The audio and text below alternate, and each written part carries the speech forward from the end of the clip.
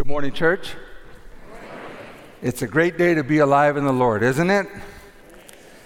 I bring you greetings from the 400 United Methodist churches throughout the North and Central Texas Conference, who are helping people to love God, who are proclaiming new life in Jesus Christ, who are serving others, especially the poor and the vulnerable, and who are seeking the work of mercy and justice every day. So I've been having a conversation with your pastor, your current pastor, Reverend Chris Dowd, and he was telling me that there's only been 3 clergy that have been pastors, right, at Christ Plano over 50 years. And that's quite that's unusual, because the average appointment for United Methodist clergy in the church, I think, is 4.2 years, right?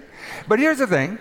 Clergy are appointed on a year-to-year basis, so Reverend Candler was appointed 10 times to Christ Plano. Reverend Underwood was appointed 37 times. Why change a good thing, right? And your current pastor, Chris Dowd, has been appointed 3 separate times. So, we're all going to year, right? Yeah. But seriously, this is my second time here, and let me tell you what, every time I walk into this place, I just feel the warm embrace of Christ's love. Because this church hosted our annual conference, and the hospitality was amazing. All the technical aspects of the services were great. The music was outstanding, and so much going. But when we walk into those doors, we could feel that the people were waiting for us to be here.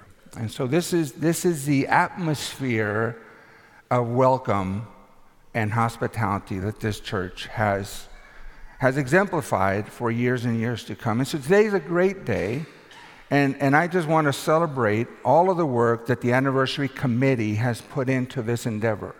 I know how much time it takes to coordinate and to plan things out and to make sure everything is just right. So thank you for your hard work. Today is a culmination of all of those months and hours and phone calls and texts and details to do of planning. And so we celebrate that. I want to talk to you about a letter from God. A letter from God. And I read the scripture several times, but this time I read it, I noticed something in it that was new. And from Jeremiah 29, verses 1 and 4 through 7. It reads as follows. These are the words of the letter that the prophet Jeremiah sent from Jerusalem to the remaining elders among the exiles, and to the priests and prophets and all the people whom Nebuchadnezzar had taken into exile from Jerusalem to Babylon. It said, Thus says the Lord of hosts, the God of Israel, to all the exiles whom I have sent into exile from Jerusalem to Babylon. Thus says the Lord of hosts. This is a letter from God to the people. Build houses and live in them. Plant gardens and eat what they produce. Take wives and have sons and daughters. Take wives for your sons and give your daughters in marriage, that they may bear sons and daughters, multiply there, and do not decrease. But seek the welfare of the city where I have sent you into exile, and pray to the Lord on its behalf, for in its welfare you will find your welfare. For thus says the Lord of hosts, the God of Israel, do not let the prophets and the diviners who are among you deceive you, and do not listen to the dreams that they dream, for it is a lie that they are prophesying to you in my name. I did not send them, says the Lord. For thus says the Lord, only when Babylon's 70 years are completed will I visit you, and I will fulfill to you my promise and bring you back to this place. For surely I know the plans I have for you, says the Lord, plans for your welfare and not for harm, to give you a future with hope. May the Lord add a blessing to the reading of Scripture. Let us pray. Gracious God, who can search your unfathomable mind and purpose? We only marvel and stand in awe and and amazement at what you're able to do when we offer our lives to you and we see it flourish beyond all we can ask or think or imagine.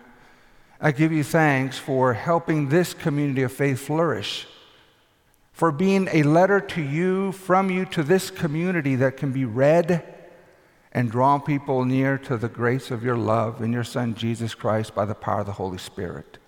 May the words of my mouth, the meditations of my heart be pleasing to you, my Lord, my rock, and my Redeemer. Amen. So I get a lot of mail.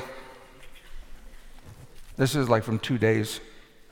And registration card, voter registration, because we moved from Kansas to Texas, so I've been waiting for this.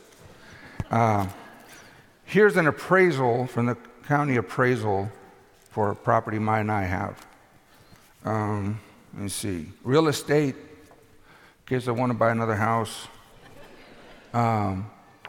Automobile care, reminding me of my service. Insurance, auto insurance, it's important. I can get a good discount on prescription medicine if I wanted it. Oh, here's one. I can apply for a loan at a low interest rate. Well, skip that. Here's one from SMU. I haven't opened it yet. I will. Reader's Digest. Subscribe to it. I've got a whole pile of them. What's this? Oh, whatever. The Smithsonian Institute. Yes, subscribe to that. The Moorish Kingdom is this month's topic. And then, of course, Biblical Archaeology Review.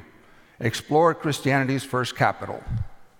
So, yeah, and some of this stuff, if I'm like you, if you're like me, we flip through this stuff and discard the junk mail and keep what we want to read. And most of the time, it's a normal experience.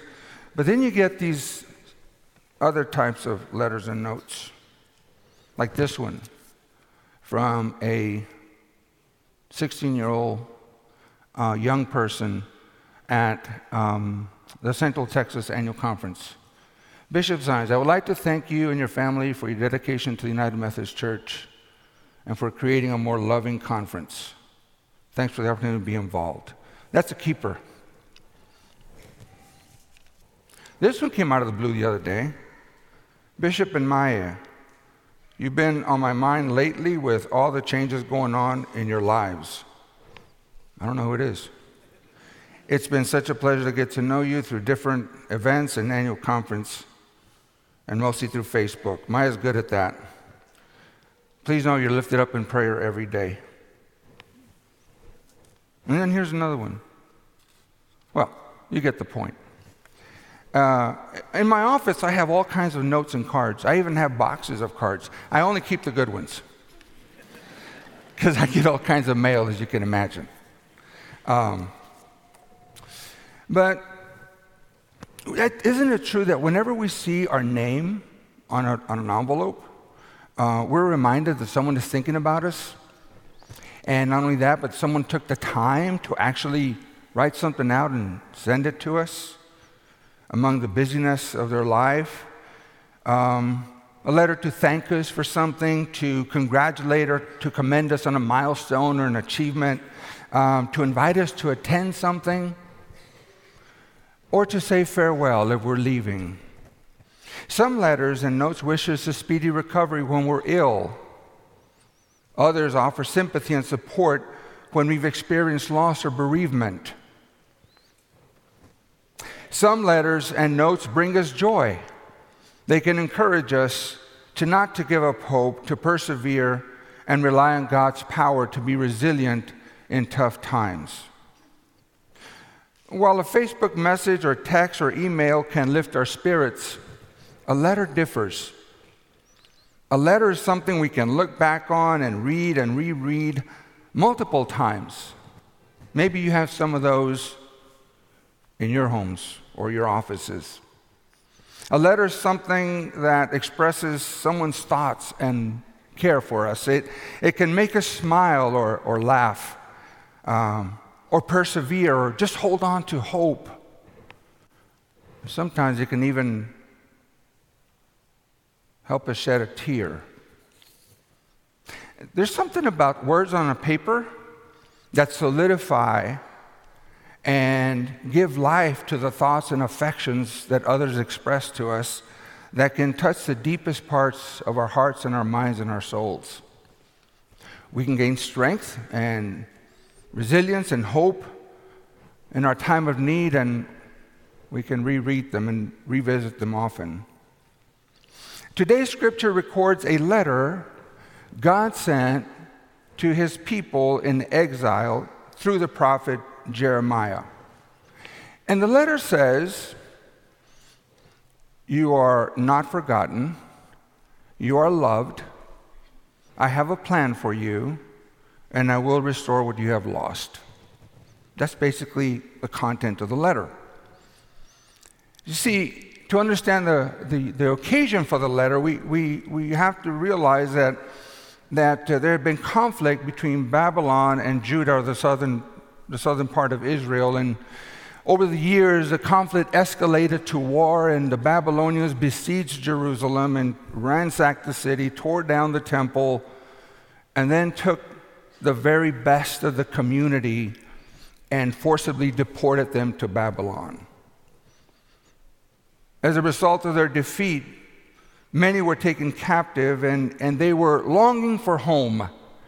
They wanted for things to go back to normal. And so God sends this letter through the prophet Jeremiah to Babylon, which was about 750 miles directly, on a direct route. But in those days, the couriers had to travel along rivers until they could get across. So the route was not 750 miles, it was 1,700 miles. So the route must have taken at least 200 days if people travel 10 miles a day. So it must have taken a little bit less than a year until they finally got that letter from God. You know, sometimes God's messages take a while to get to us, right? While we're sitting, waiting, figuring out what's next in our lives. The community was traumatized by the loss of everything. They lost their loved ones, their homes, their beloved city, Jerusalem. Their identity and language and culture were now subordinate to a new and dominant Babylonian culture. The temple and familiar expressions of the religious practices had been destroyed. They were landless and also a powerless minority. They were now the social outcasts. The things that gave them meaning and order to their existence were now gone. And so then comes God's letter. And God's letter aims to communicate comfort and guidance, to cultivate resilience and hope for them to persevere for the long haul. And the letter says that your lives are not over, and your ultimate future was not compromised because you experienced trauma. They belong to God, and nothing could ever separate them from God's love. The letter acknowledges, I know what you've been through. You've had it rough. You've been through a harsh experience in life. I know your situation, your difficulty, your frustration, your pain, the sorrow of your displacement, your grief, and your longing for a return home. But the letter's message was not exactly what the people of God wanted to hear. They wanted to return to their homeland and normal life as quickly as possible, but God's letter let them know, like, no, not yet. It's going to take 70 years, a little bit longer than 50. It's going to take longer, and so your situation is not going to change soon, so create your new normal. Create your new normal. They were to move from moping about and wallowing in their situation to a spiritual maturity that accepted what they had been through and were invited to make the most of it. So stop sitting around. Don't be afraid to plan because you're uncertain about the future or anything else. And don't sit around idly counting the empty days as they go by. Instead, build houses, plant gardens, and seek the peace of the new community. Continue to live your lives, marry, have families, and adapt to life where you are planted, even if it's the last place you want to be. Some of us are in those situations where, like, how in the world did I get here? If I can just get back to the way things were, I would be okay. But God says, be okay where you are and start from there. To marry, to have families in exile meant that exiles were not returning to Jerusalem anytime soon, and God mandated them to build a life where they are and not to wait until things that were out of their control improved. They were to take responsibility for improving their own situation in whatever way they could. This demonstrated that even though they were away from their homeland, they should still strive for stability, to maintain their culture and religious identity and contribute positively wherever they found themselves.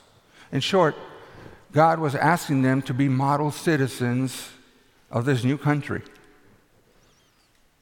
God assures the people that He has plans for their future and will one day return them to their land and restore what they had lost. They could rely on God's promises because God had a covenant not just with them, but with all God's people for all eternity, forever. And there was nothing that they could do that would ever bring God to break covenant with them. Even though they were separated, they were not separated from God. They were not alone, they were loved, and they would never be forsaken. I was talking to God the other day, and God told me to read this letter to you. It says, letter to the Christ Plano UMC on the 50th anniversary celebration, September 24, 2023. I'm going to read it to you now.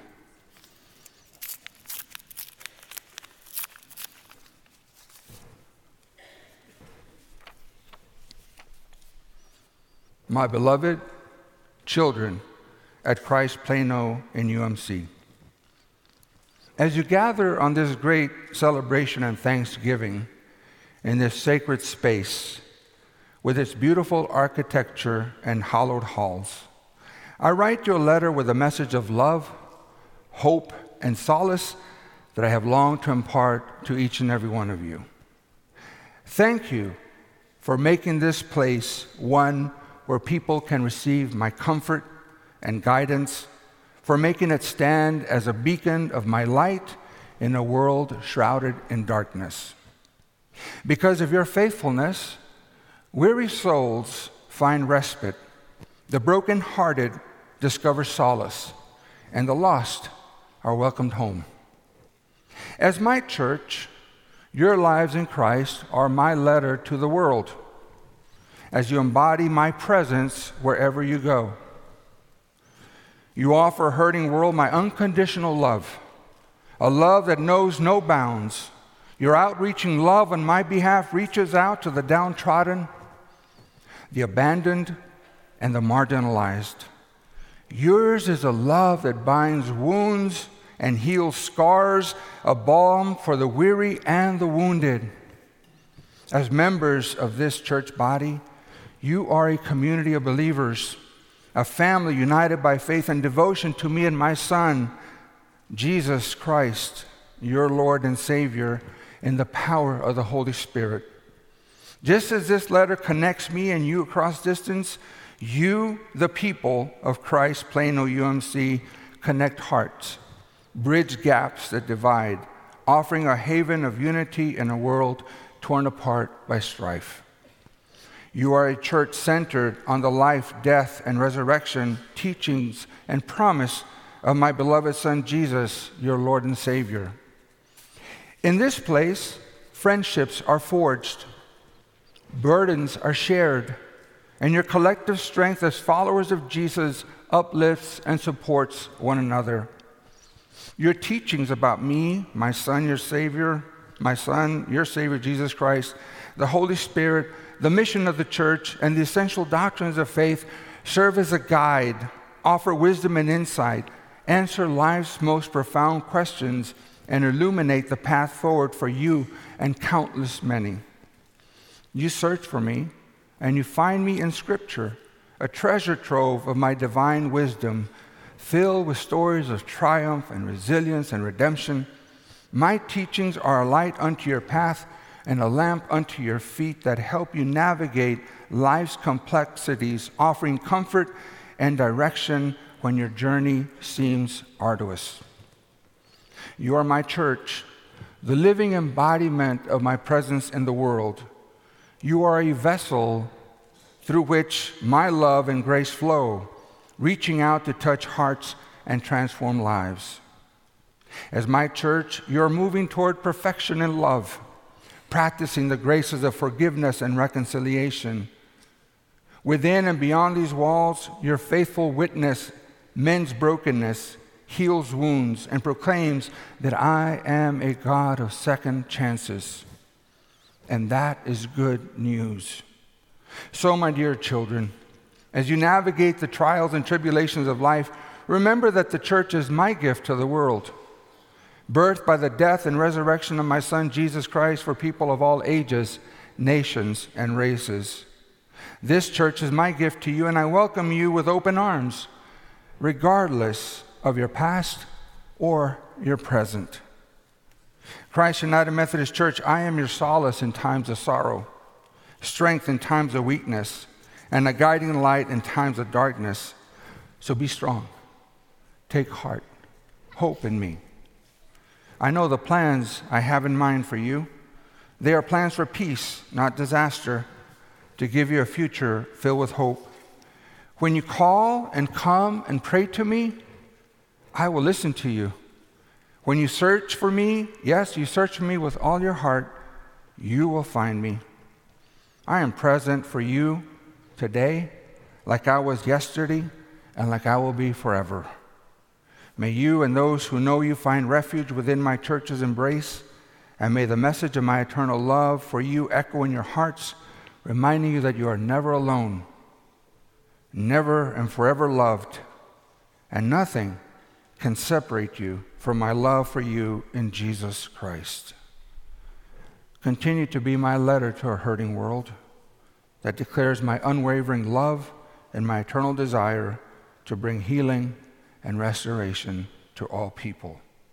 With all my love, on your 50th anniversary, God. Friends, when I drove up this morning and I saw the steeple on Coit Road magnificently budding out over the trees, I said, what a letter of God to the community. And you are the letters of recommendation for God.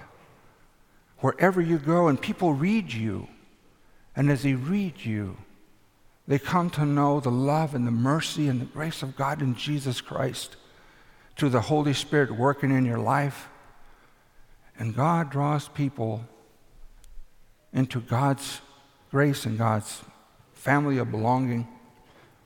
And your ministry continues to grow and multiply for years and years and years and years to come. May God bless you. May God's words and life be embodied in you so that wherever you are, God's speaking. God's sending a letter through you to the world. May it be so.